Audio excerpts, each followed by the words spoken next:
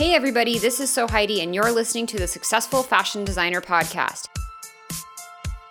We all know that the fashion industry is brutally competitive and it takes loads of hard work to get ahead. The problem is that everyone's secretive and tight-lipped about their ways. After working as a designer and educator for over a decade, I wanted to help break down those barriers and bring you valuable knowledge from industry experts, and this show is exactly where you'll find that. Whether you're trying to break into the fashion world, make yourself more marketable, launch your own label, or become a successful freelancer, we'll help you get ahead in the cutthroat fashion industry. Welcome to another Successful Fashion Designer Podcast episode, and today I am chatting with Anna Triant, who owns Anna Triant Couture, which is a fashion company. She makes couture dresses for little girls, and they are gorgeous, they are beautiful, they are handmade and wonderful and so phenomenal. You guys have to check out the pictures. There's some in the show notes as well as more on her site, of course. And she has a really amazing story. Anna immigrated to the US from Russia.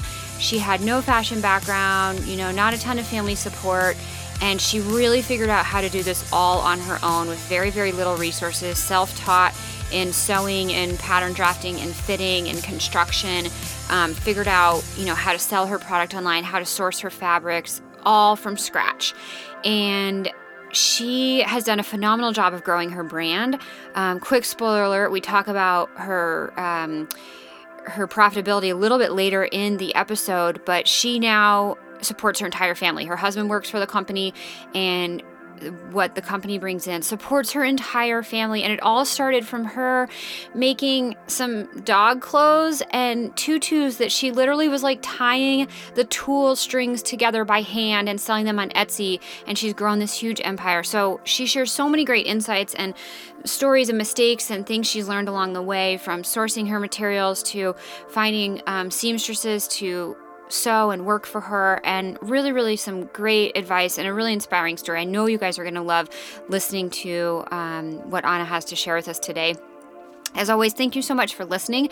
Before we dive into the interview, I wanted to remind you that SFD is way more than just a podcast.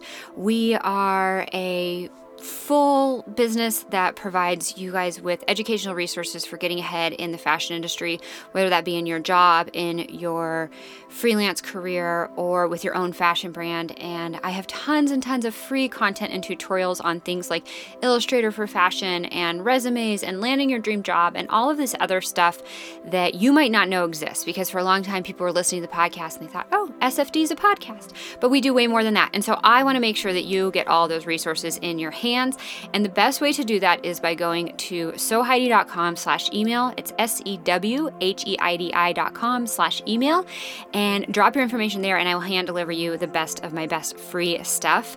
If email is not your thing, definitely give me a follow over on Instagram. I hang out there as much as I can, and that is also at So Heidi. As always, you can access the show notes by scrolling down wherever you're listening. And now let's jump into the interview with Anna. Welcome to the Successful Fashion Designer Podcast, Anna. Can you please start by introducing yourself to everyone and letting us know who you are and what you do in the fashion industry?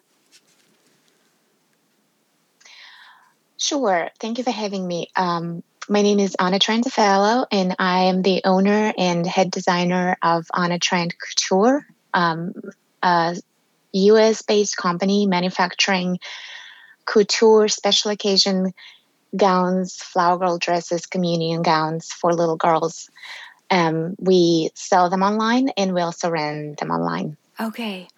And you have, I know a little bit about your backstory from what you messaged me on Instagram, but you are from Russia. You have no background or training or contacts in fashion, and you really started this whole thing from scratch, by yourself, hand sewing and hand tying tutus, if I'm not mistaken.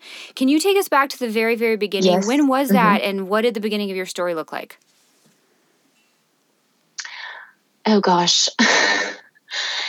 Yeah, sure. It was in 2010, if I'm not mistaken, that I got my first sewing machine. It was actually my mom's birthday present for me. Back then, just a little backstory, I lived in downtown LA, fresh from the plane, from Russia, and I went to Fashion Institute of Design and Merchandising for interior design. I lived right in downtown LA because I didn't have a driver's license or anything. And it was just like literally on the campus of FIDM.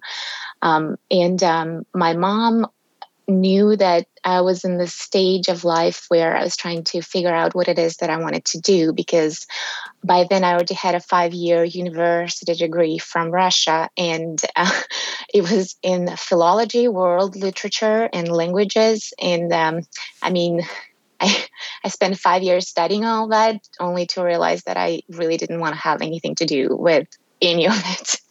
So my mom she knew that I was just kind of experimenting with all the creative things that I discovered that I had in me. I never knew because, growing up in Soviet Union and post-Soviet Russia, it was just kind of like you're very limited in different opportunities. It's totally not like in the United States. So for me, it was once I got to the United States and I've seen all these stories of people who really they've proven that you can really achieve anything you want. That's when I actually started figuring out what it is that I really want to do. And I knew that it had to be something creative. I get easily bored. And just any kind of office job is something that I could never hold. I mean, I've had jobs before, obviously, even though I was young back then, but I could never stick with anything like that. So I tried FIDM, and then I guess I'm very bad at picking faculties and specializations and everything. I realized that, well, fashion design is not what I want to. Well, I mean, interior design is not what I want to do. I want to do fashion, but by then it was already a year into the program, and money spent and invested into it.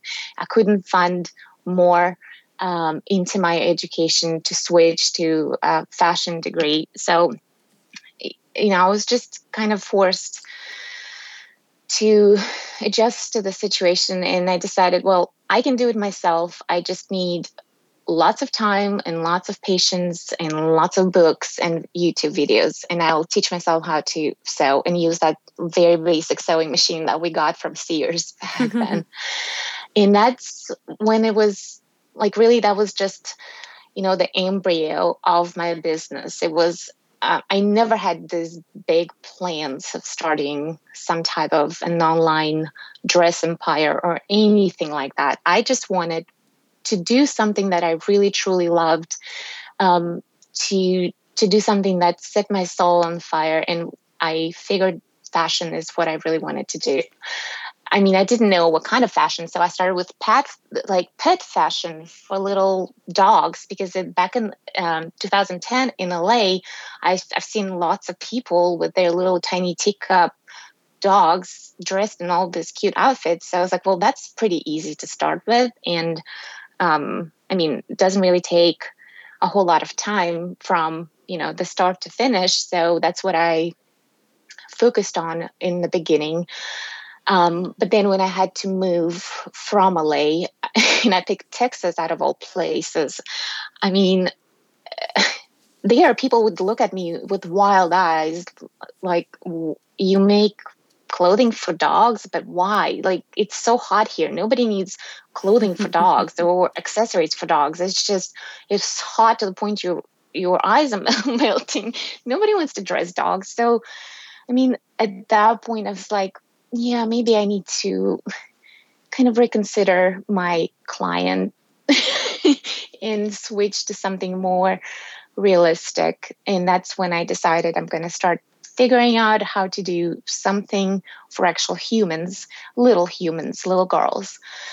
And that's how I turned to making tutus. But like my very first garments for humans were like the most basic tutus you can find. Is the ones that you don't even actually require any sewing. You just cut a bunch of strips of tulle and tie them around elastic or a ribbon, and then it just wraps around the waist and ties into a bow. Yeah. I mean, but that's all I could do at that point. And then the more the more things I've learned, the more techniques I tried, the more fabrics I tried working with, the more I started growing the different, the scope of garments that I was able to make. But it really took me probably 2 years since the moment I got the sewing machine to the moment where I actually made my very first dress for a little girl. And that was the most exciting moment of my life. Yeah. It looked really nothing like what I make now. But Yeah. to me, back then, it was such progress because I could never even dream that I could make something with my hands that I could put on a child and it would look actually, well, quite decent. I mean, not perfect by any stretch of imagination, but it was okay. And not only was it okay, it started actually selling in my little Etsy store. So that was just the proof that I needed, that I'm doing something that has hope and potential. Yeah. Okay. So, first of all, I want to know just really quickly, because you and I were chatting briefly before we hit record. You have one son, not a daughter. Yes. And so, where did you get the No. inspiration to make little tutu dresses for girls? I think,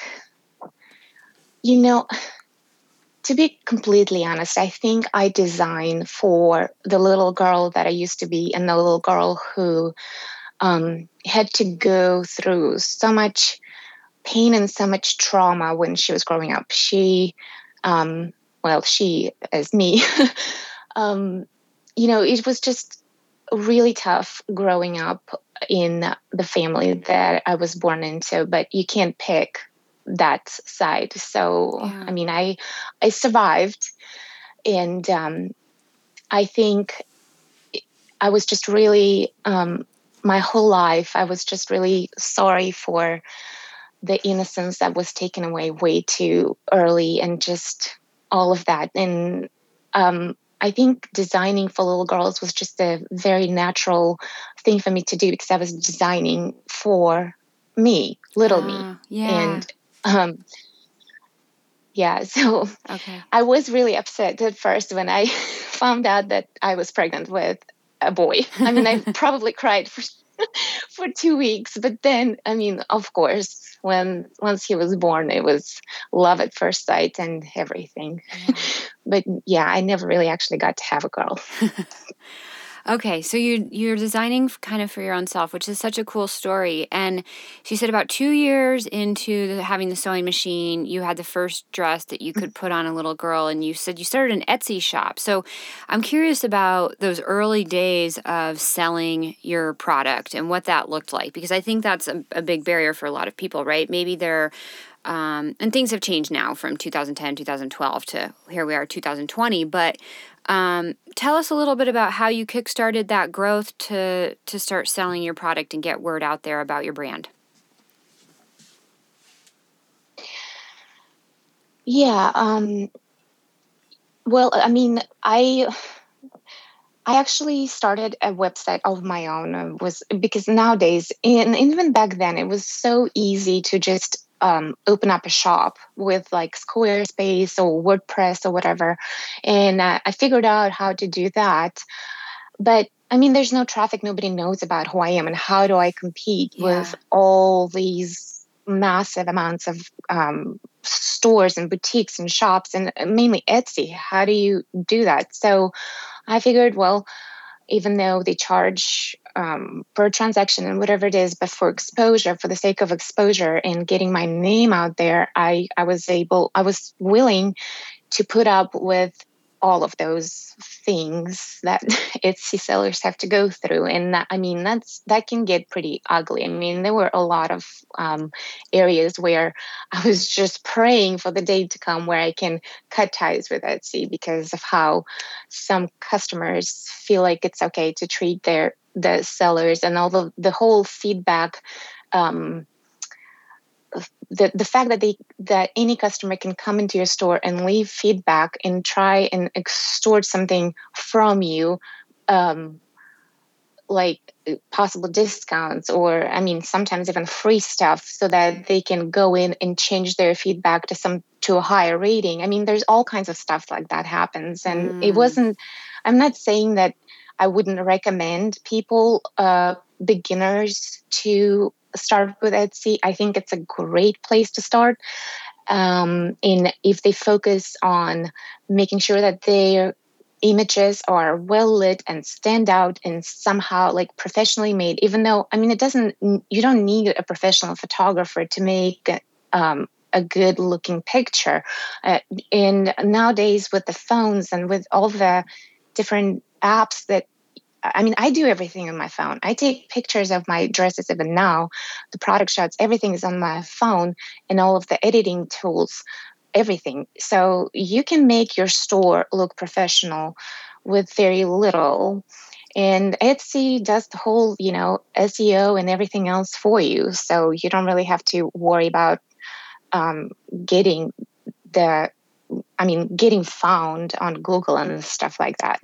And for me, was very hard when I was starting out was the competition, because I didn't know how to source, like where to source my fabrics. I mean, I had no experience. I was literally learning how to live in a different country. I didn't know how this whole online sourcing, fabric sourcing works. I didn't know any of this. So to me, what do I know? Where do people go for fabrics here in the United States? They go to Joann's and they go to Hobby Lobby. Yeah. So I'm just going to go and do that. And obviously, with their massive markups, I mean, I think it's like 400% markups. There's no way that I can compete with people who use wholesale tool and like wholesale supplies when I make tutus out of tool I get at Joann's. I mean, but just my initial investment is 4 times more than what they're using. So to me, it was like, how much are they actually charging per hour for their labor? Because I can never meet that kind of a price range. I mean, it's just not, it doesn't even cover the cost of my supplies. So that's where the initial struggle, like just, I would recommend people to learn about sourcing their supplies first and foremost. This is the most important thing. And then think about pricing your product the right way. I mean, it's you have to get paid, you have to make a living, and you shouldn't feel bad about it. I mean, we all have to survive somehow to put ends meet and stuff. So I mean, and do some research on how to price that right. Maybe in the beginning it could be a little bit less than eventually, but you still have to pay yourself enough to make it worthwhile. Yeah. So how did you figure out the sourcing for your materials? I mean, yeah, right, you can drive down to the Joann's in your neighborhood, but yeah, it's super expensive. So what did you do to figure out, well, how do I get these at wholesale? What does this look like? Did you go online, and what did that process look like for you? Yeah. It was a long process. I mean, it took me, I think, probably 8 years to get to the point where I am today, where I have I have a very trusted fabric dealer, is what I call this girl in overseas in China, and she does all of the fabric sourcing for me in there, all of the stuff that I can't get in the United States. I try to do my best to source what I can in the United States, such as like nylon, chiffon. There's the place for that and all of those. But, to get to that point, I had to make a whole bunch of mistakes. Like, well, one day I Googled wholesale tool, for example, because that was my main source. And there's all these places, but then what I didn't realize that tool is not the same everywhere, and tool that you use for garments is not the same as craft tool. But I mean, when you look at it online, you wouldn't know, and nobody mentions that. I mean, unless you actually in that industry for a while and you learn about all of the specifics of children's fashion. I mean, you wouldn't. How do you learn about this?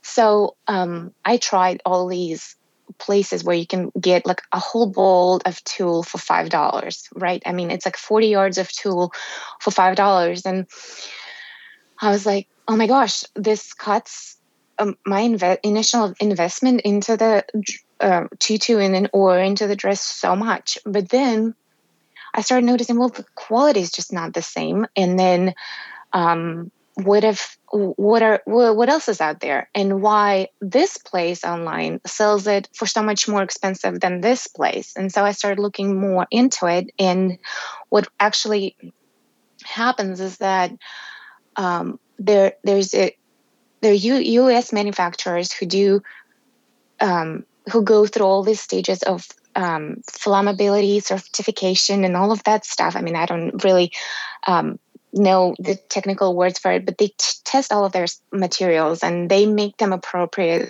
for use on a children's garment or any kind of actual wearable garment, versus other places that they are craft tulle, but they just call it tulle. And so you don't know what's the difference.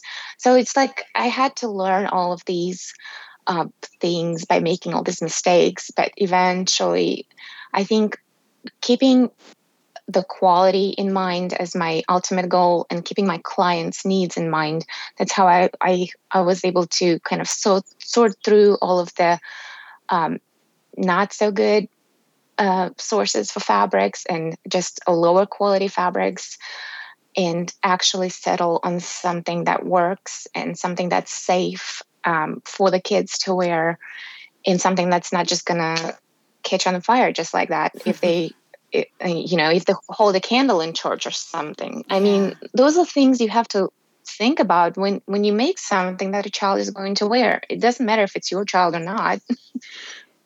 So knowing what you know now, if you could go back to when you were first sourcing the tulle, like you said, you bought 40 yards for $5, but it was low quality craft tulle.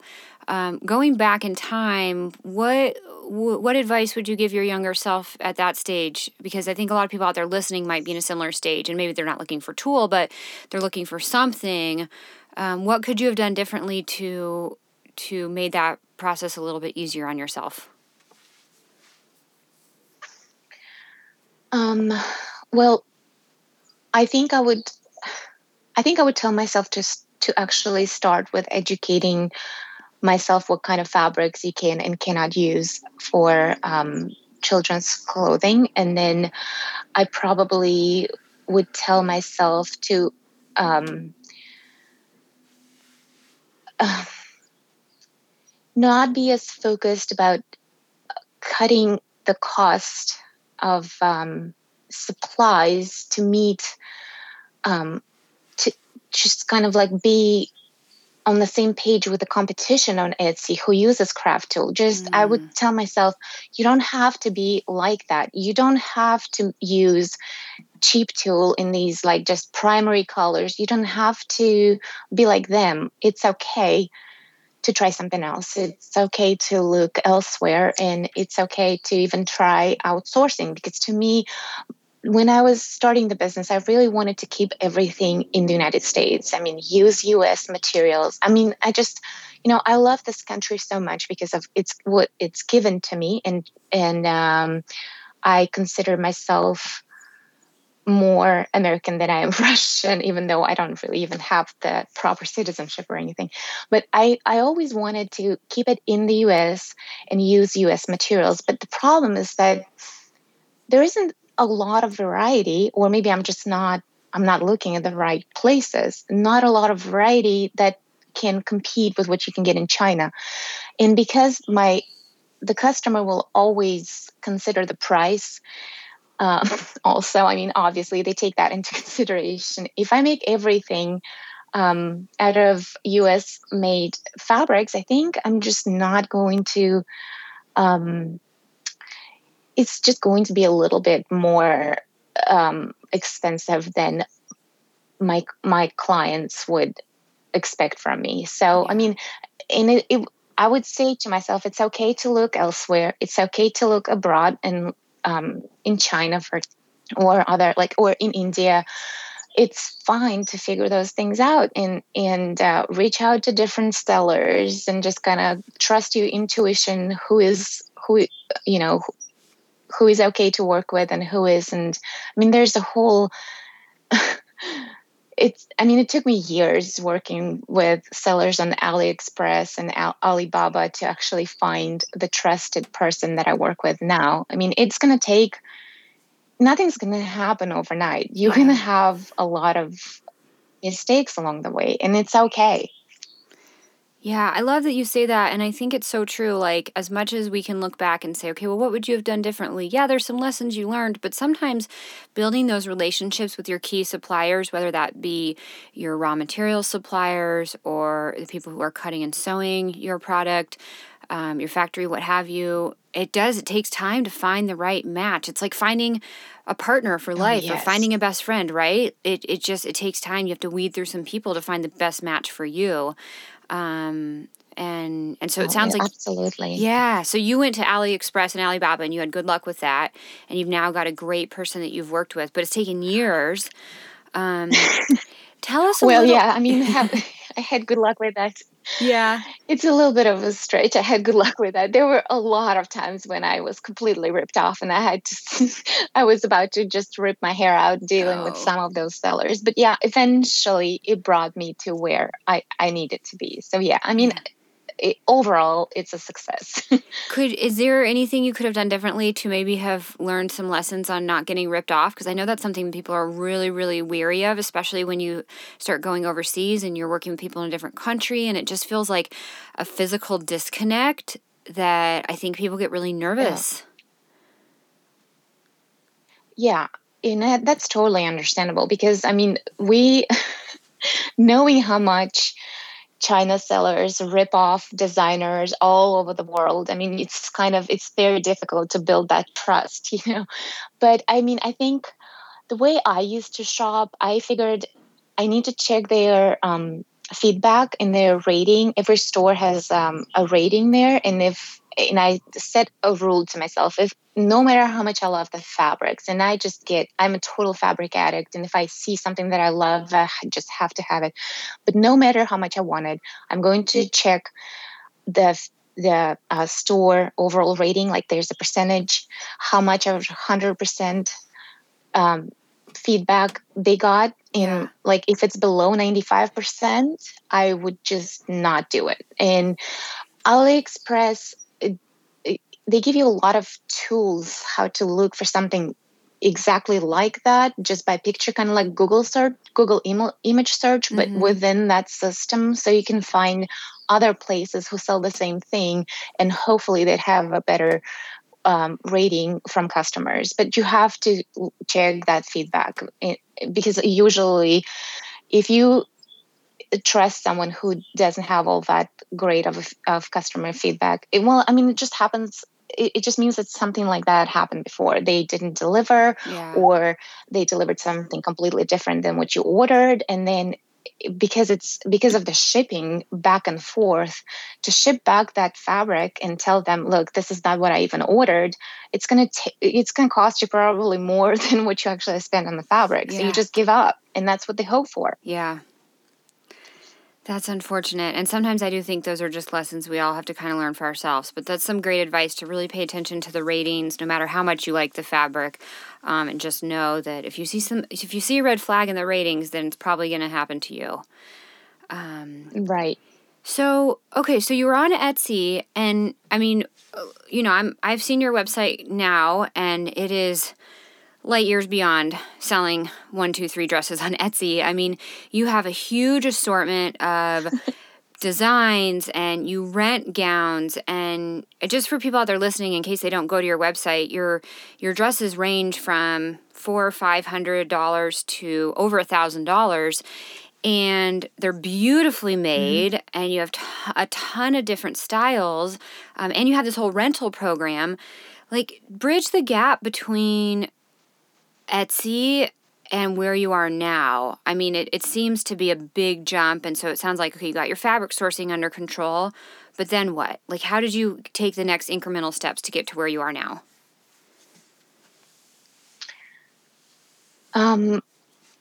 I think it was really a matter of necessity to save my sanity. I had to leave Etsy because of um, just how unfair it can be to the sellers, and customer is practically always right. And I mean, yes, it should be that way, maybe, but to a degree, when you have proof that somebody is literally trying to extort something from you and get services back for free in exchange for better feedback or Yeah. something, I mean, that's just it makes it not worth it. I did not care how much of a drop I will see in my sales if I just switch to a website. But I mean, I think what helped me a lot to do the switch and walk away from Etsy completely was that I've worked really hard on social media exposure so that I don't have to rely so much on SEO and just people actually finding me through Google search, but Mm. actually put my name out there so that they see my gown on Facebook. Someone else is using it in their photography, for example, or whatever. And the traffic is directed from social media versus just a Google search. So Yeah. that's how um, and and it was an investment because initially, well, nobody knows you and they won't be spreading your name around like that. You have to actually put yourself and put your product in the hands of those photographers and whoever else. So my concept was that um, I'm going to my first goal was to actually put the dresses on little girls so that I could see for myself what they look like. Because, I mean, when you're just sewing from a flat pattern and putting it on a mannequin and have no idea if it's uncomfortable, whatever it is, like I just needed actual feedback from someone who's not paying me, just honest feedback of how it fits, how it looks. So I started sending out these dresses that I would make, all these samples for free to photographers, to little child models. There's a whole industry I find out that um, specializes in children as models for different boutiques and stuff like that. So I would send them the garments, and it would be like a barter exchange. You get the gown, and I get the pictures, so they Mm. keep the gown as compensation. So, I mean, it was a lot of just investment like that. That's, um, well, I make a dress. I don't get to keep it or sell it, but I get to somewhat like I get to have images and then hopefully promote it online on social media and stuff like that. It took years. I mean, I think it took at least 3 or 4 years of working like that, basically for free and giving up the product that I was making. But I mean, back then also, the gowns weren't as complex. They were um, less detailed, and there was not a lot of hand beading. It was a little bit more basic, but I mean, still, it was my labor that I put into it, and I would be okay exchanging it for pictures and a mention somewhere on somebody's social media account, you know. Yeah. And so, can I ask, how were you funding all of this? Sure. There's the funding happens naturally. I never got a loan from a bank or anything. Okay. Um, in the first initial stages, when my husband and I started dating, it was literally I had to make a choice whether today I'm going to buy myself dinner or if I'm going to go and buy a bolt of fabric. I mean, it was a struggle. It was a struggle for a very, very long time because I wasn't ready to be up to my eyeballs in debt for something that I really didn't know if it was going to work or not. And Yeah. I wasn't thinking about it like, well, I'm going to get a bunch of this debt, and then if it doesn't work out, I'll just file for bankruptcy or something like that. I think my feeling of being responsible for if I borrow money, then I have to give it back. Then I was just like, well, if little by little I can invest something else and something else, and next day a little bit more, then it should work. And then eventually it actually did, but there was no guarantee. Yeah. Okay. So you just took time and you kind of scrapped it together, skipping one meal at a time per se. Right. Yeah. Not eating. We'll get back to this episode in 20 seconds, but real quick, did you know that the SFD podcast is sponsored by you? We don't interrupt your listening experience with ads and instead rely on your support. There are 3 ways you can do that. 1, tell a friend about the podcast. 2, sign up for the email list at sewheidi.com/email. That's SEWHEIDI.com/email. 3, write a review on Apple Podcasts. Thanks so much for supporting the SFD podcast. Now, back to the episode. Okay, so you're building your social media, you're off of Etsy, you're giving away dresses for free to get photos, and then hopefully those photographers also share and come back to your social media. And some of these things must have worked because you have almost 100,000 followers on Instagram. It seems like you've got a really, core group of people that love your product, almost like a little cult following. What happened between giving them away for free to get the photos and to build the foundation and to build a name for yourself? And you said the dresses were a little bit less complex, or maybe quite a bit less complex than they are now. I mean, I look at some of these photos online. They're very, very detailed. What happened between then and where we are now? And were you even selling anything at that point, or were you just kind of like trying to still build this foundation for your name? Oh yeah, I was selling, and I started selling pretty well back when I was on Etsy. Okay. Apart from just like growing Facebook and Instagram, I was Pinteresting a whole lot, and not just like, Pinteresting for inspiration. I was pinning my dresses like there was no tomorrow. And somehow, and I used to make sure to always put a gigantic watermark somewhere close to the dress so that people would see it and they would hopefully Google it and then maybe either start following or start, I don't know, buying, hopefully. Yeah. But yeah, it was, I think also I have to mention that the social exposure, it really helps that the majority of my clients are business owners. They are photographers who also have some presence online. So anytime they share, it's just kind of like, this domino effect. You make something for them, they have their little group of followers, they love the dress, and then they start sharing. And so it's just like, I don't ever invest into advertising or, any kind of bump my post on Facebook or whatever. Yeah. I mean, it's just, I think it's pointless at this point. But just this, spreading the word through your customers and who are also business owners. I mean, that's how it grows into this huge following that I could never imagine that I could get to. Yeah. So, and at this point, are you still hand making everything yourself? No, actually, that's, I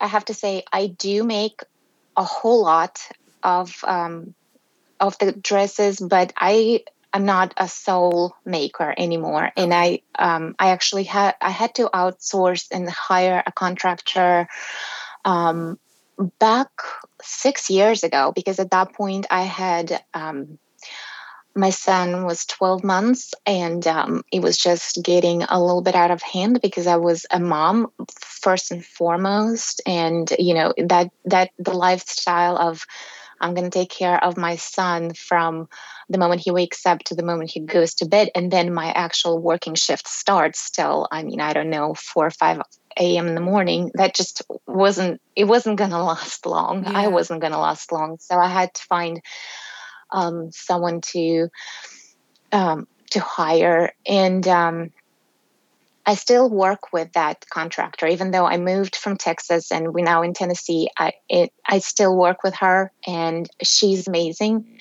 But then over the years, I hired two more girls. Well, there were some seamstresses that were kind of temporary. We would just hire them during busy seasons, but three are my longest helpers, and they are my team, and I love my team because I know how important they are to the business. I could never do this myself. And now that, all of these shifts are happening in employment because of the virus and everything, we decided, well, let's see if we can expand the team even more and offer jobs to people locally. And I've always wanted to have someone local so that all the hand beating of the final product, like my seamstresses can help me actually build up the dress from just a bolt of fabric to actually looking like a dress, but all of the finishes, adding all of the horsehair braid trims and all of the beading and bows and all of that, that's on my shoulders. So I really wanted to hire someone local who could come into my design studio and just work alongside with me. And oh my gosh, thank goodness 3 weeks ago, I hired a lady. Her name is Anna, and she is also from Russia. So it Whoa. was just like, what? How does it even happen? I know. Yeah. And we are currently in the process of hiring a couple of more out of state contractors. It's really, I don't think the huge amount of styles that I have and the variety of orders that we work on a monthly basis, it doesn't allow me to actually go to like a manufacturing company and say, okay, well, I need like 100 dresses of this style, because all of the styles are so different. And we also offer custom fitting, like a customer would send a bunch of measurements, a list of measurements, and we would make the gown to fit exactly if they choose to do so. So it's like, I don't know how I can scale it. And I wish I could figure out a way to scale it, but still keep it in the United States. I mean, that's my ultimate goal. I don't know how successful it's ever going to be, but hopefully I'll get to the point where I can stop making and doing so much. I mean, technically there's not a single gown that goes out of my studio without me doing something with it. Like either I'm cutting for it, or I'm adding trims or adding decorations or beading or something. Yeah. And I just really want to get myself out of this chain a little bit further so I can focus on other things business related. Yeah. Oh, maybe only other things that only you can do. Like other people can do the product, but there's things that your time perhaps could be more valuably spent on. Where did you find all these? Yes, I mean, Go ahead. Yeah. Well, I just wanted to mention that I've wanted to learn properly, sit down and learn fashion sketching for the longest time. But because my days go by so quickly with always being busy with work, with something, and I mean, it doesn't matter if I don't take vacations, holidays, or anything like that, like a normal human. It's still packed to the brim. I can't carve out this time to learn something I really want to learn, which is fashion sketching, or take care of making tech packs for all of these things. I mean, there's a lot of little things that the client won't actually, our customers won't see that it's happening, but it's something that's good for the business on the inside of it. Or really, I would really want to sometimes take a break and spend time with my kid. But it's really hard to take that time. Yeah, no, it sounds like you juggle so much. Where did you find these people to help these contract seamstresses that you have working with you? Where do you find them? It's I would make a job post on Indeed, and I think one of them I found through ZipRecruiter, maybe, or something like that. Oh, wow. One of the job career websites. Yeah, it's worth it. I mean, you have to go through a lot of applications with people who think that they are qualified, but they don't have like proper sewing experience or even sewing equipment. So like you have to sort through a lot of candidates, but magic happens. I mean, when you find someone, I hold on to my seamstresses, and because my team is most important, and I just um, I won't let them go unless like I will clutch onto them because it's so hard to find talented seamstresses. I don't know. Maybe they're just hiding. Maybe I'm not looking in the right spot, but they're just really hard to find. Yeah. It's interesting that you found them through like very traditional job posting sites like Indeed. I mean, I just wouldn't think of those sites as finding that type of talent, but that's really amazing that you've been able to do that. And I think, like you said, there's a lot of value in just vetting the right I've tried candidate. other places. Go ahead. Sorry. Well, I've tried, things like Upwork and places like that. But it's just like, I think it works more when I need something digital done, or, even like for a tech pack or something, which, I mean, I really don't have much of a tech pack collection. It's really, I just write handwritten notes to my seamstresses like this goes here, and this you need to make it this way and pleat it this way. I mean, it's a little ridiculous. I know I have to kind of sort this through and organize it somehow, but for right now it's individually for each and every dress there's a note with instructions what you're supposed to be doing. But yeah, I've tried places like Upwork, but it's just not. Sorry, can you hear me? Yeah, it's good. Sorry about that. Those places like Upwork, they just weren't very. I didn't get much luck with actual people who would sell on a contractor basis. Okay, gotcha. How did you said you started watching a bunch of YouTube videos and stuff, but how did you like really learn the intricacies of sewing and specifically fitting and construction and like how the dress should go from fitting a size 2T to a 4T or like how things should grade and all of that? Where did you learn all of those skills? Well, from a lot of books on the subject, a lot of just researching and reading through different blogs, and then also just looking at how other patterns are graded. Like if you just basic patterns, flat patterns that you can get at Joann's, just see how they're graded and what the concept is, and just kind of follow the same idea. Okay, gotcha. I love that you just kind of like winged it and figured it out using the resources that were out there. So I have a question about, so you guys, everything is custom made or rentals, is that correct? Yes, and our rentals usually,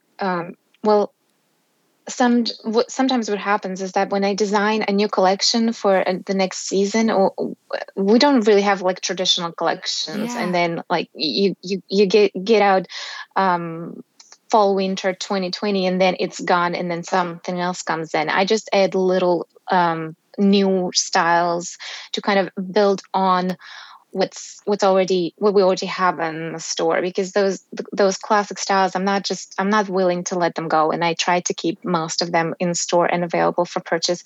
But every season when I add on something new, those new additions go for rent, so that so that it doesn't just hang in my closet. I put them to good use, and then all of those pieces that are rentals, that's how we build up the collection. And then sometimes customers, depending on what they really love, like there's a particular style that that's really sought after, I try and add that for it sometimes, but there's just so much work that needs to be done on purchased orders that rentals are just kind of, if I can humanly do something else and add something else to it, I will, but it's, I don't want to say it's an afterthought for me, not by any stretch of imagination, but it's just not the main focus of the business. The main focus is what we sell to our clients. Okay, the rentals is secondary. Yeah. Okay, and it sounds like almost it's a way to test new styles. Like, let me make one and then rent it and see what kind of feedback I get. And does this make sense to add into the for sale collection? Is that right? Yeah, that's correct. And it's also a good way to gauge what audience thinks about that dress. I mean, Yeah. once it gets into rentals, and it's a lot more affordable. I mean,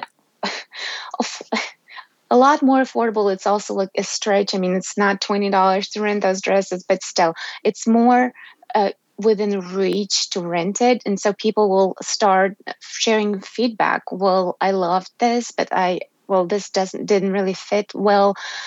And I'm always open to constructive criticism. I love getting feedback and making adjustments so that our next product in that style,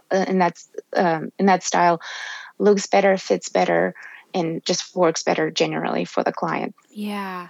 So, like, my first thought with some of these items is, I mean, I have a 4-month-old son right now, and obviously when they're that little, they grow a lot faster than they do when they're, 3 or 5 years old. But still, kids grow really fast, and things don't fit them very long. And so I look at this, and I'm like, wow, it's $600, $700, $800, $1,000 for a dress, and for some people, that's in their budget for a special occasion, or maybe not even a special occasion; it's just in their budget. But is there a big resale market for your products, and is that a problem for your business? Like, I buy this dress, my daughter wears it to be a flower girl, or I'm not sure what some of the other occasions are that people wear these these kids wear these dresses, and then they are like, oh, I'll just sell it on eBay or Craigslist or I don't know, something. But is that a big market, and does that interfere with your business at all? No, I actually make sure that I help those people, and I help them sell their gowns in in my official Facebook group. We have a Oh, Facebook business page, but there's also On a Trend Couture official Facebook group, and that has about close to 11,000 people, and those are for the most part customers who have either rented or bought the dresses or interested in buying one. And this is the place where people can bring their rental used gowns and sell them. And actually, I think one of the most important things that sets our dresses apart from other designers that are my immediate competition, or whatever considered my immediate competition, is that our gowns hold the value very well because, well, first of all, it's quality. And yeah. secondly, people always know that there's a very, very lengthy wait time between the day that they place the order and the day they actually get it, because we're so small and the manufacturing process is so intense and lengthy. And just there's just so much detail that I put into each dress. So it's 16-week production time. So let's say you come today and purchase a dress, and you have to wait 16 weeks at least 4 to get months. it. Yeah. Yeah. So I mean and that brings us to the resale question. That's why people who already have those dresses, they wore it for an occasion or a photo shoot, and then I invite them. I'm perfectly fine with them coming to my Facebook group and reselling those same dresses to people who, well, I hope that they go down in price a little bit versus what they can be purchased in store, just to make sense, because you use that gown and you just, I mean, to me personally, that's how I would do it. Like if I was selling a used dress, I mean, I would go down in price a little bit, but it doesn't always happen. But it's none of my business. I try to stay out of it. So they sell the dress, and then somebody is looking for something in that size, and they snatch it, and we don't have to wait 16 weeks. So, Wow, that's I mean, so it cool. kind of works for everyone. Yeah, that's really cool that you support that aspect of the business. I love that.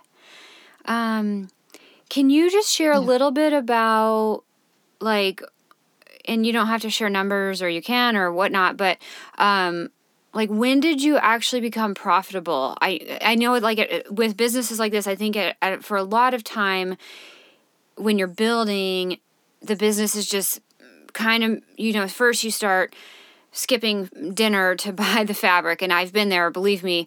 And then the business starts supporting itself, but all the sales go back into buying more materials and, getting photos and whatever the expenses are that are associated with a fashion business.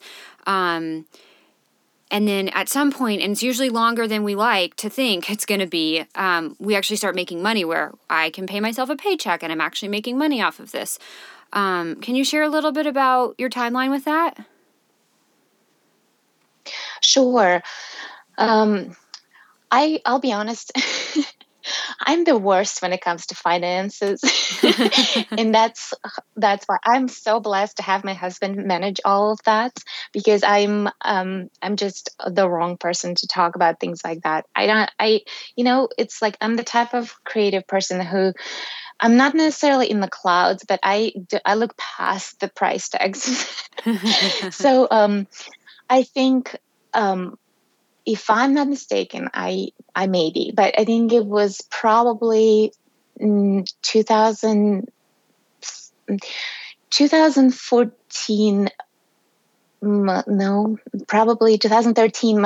I just remember it by the stages of my son's life. Like Okay, when yeah. he was 2 years old, I think I was starting to make a good amount of money. So 2013 is when it became profitable, but on a very small scale. And then 2015 is when it was actual noticeable profit that could support our family. And then later on, we came to a point and a decision with my husband that he quit his corporate job and he focused on helping me with the business. So it became profitable enough to replace both of our income, like both Wow. incomes in the family. So this is the only income that we have. Yeah. And he Congratulations. technically works for me, but Yeah. thanks. That's Thank you. amazing. I never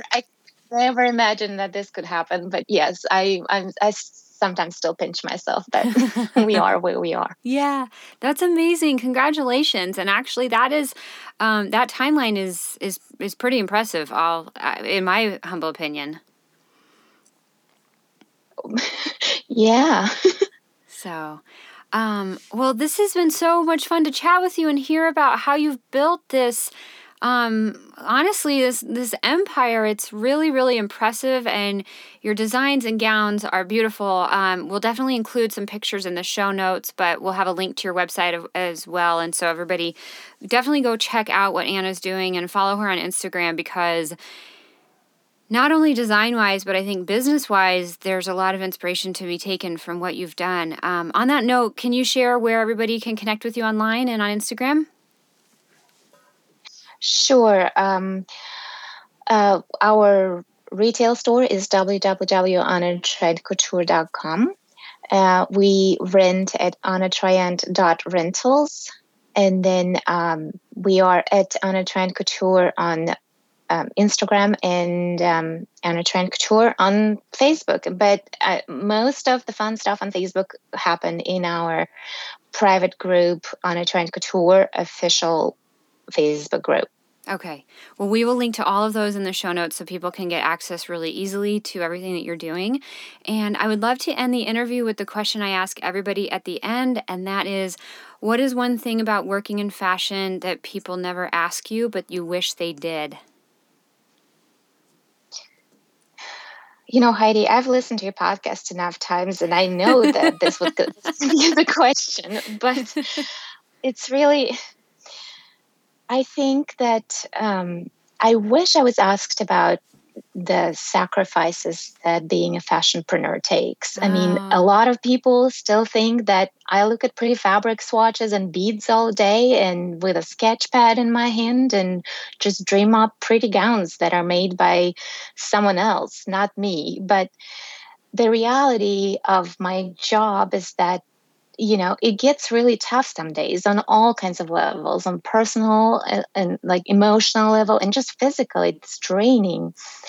And but the sacrifices that we make as artists, even when you have to share something on social media, it takes so much courage that people don't really you don't really see that. You will like it's fun and everything to look at pretty pictures on Instagram and scroll through all that, but the amount of courage and vulnerability it takes for an artist to put something that they created out there for the world to see and judge, because everyone has an opinion and everyone wants to share it.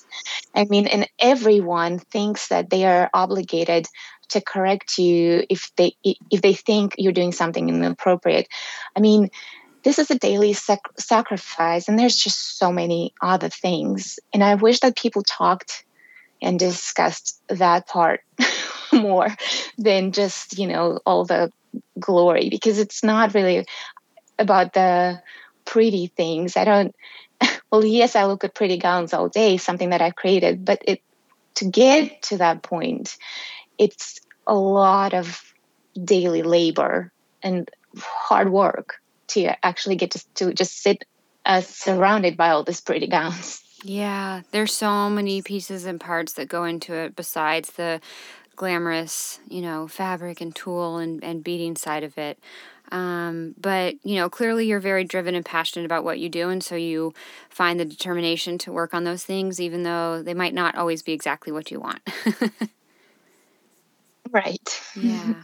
Well, wonderful. Thank you so much for joining us on the podcast, Anna. It was lovely to hear your story, and I think a lot of really valuable information shared with others out there who might be trying to start something up similar to what you're doing. So thank you so much for sharing. Thank you so much for having me. It was a lot of fun. Thank you.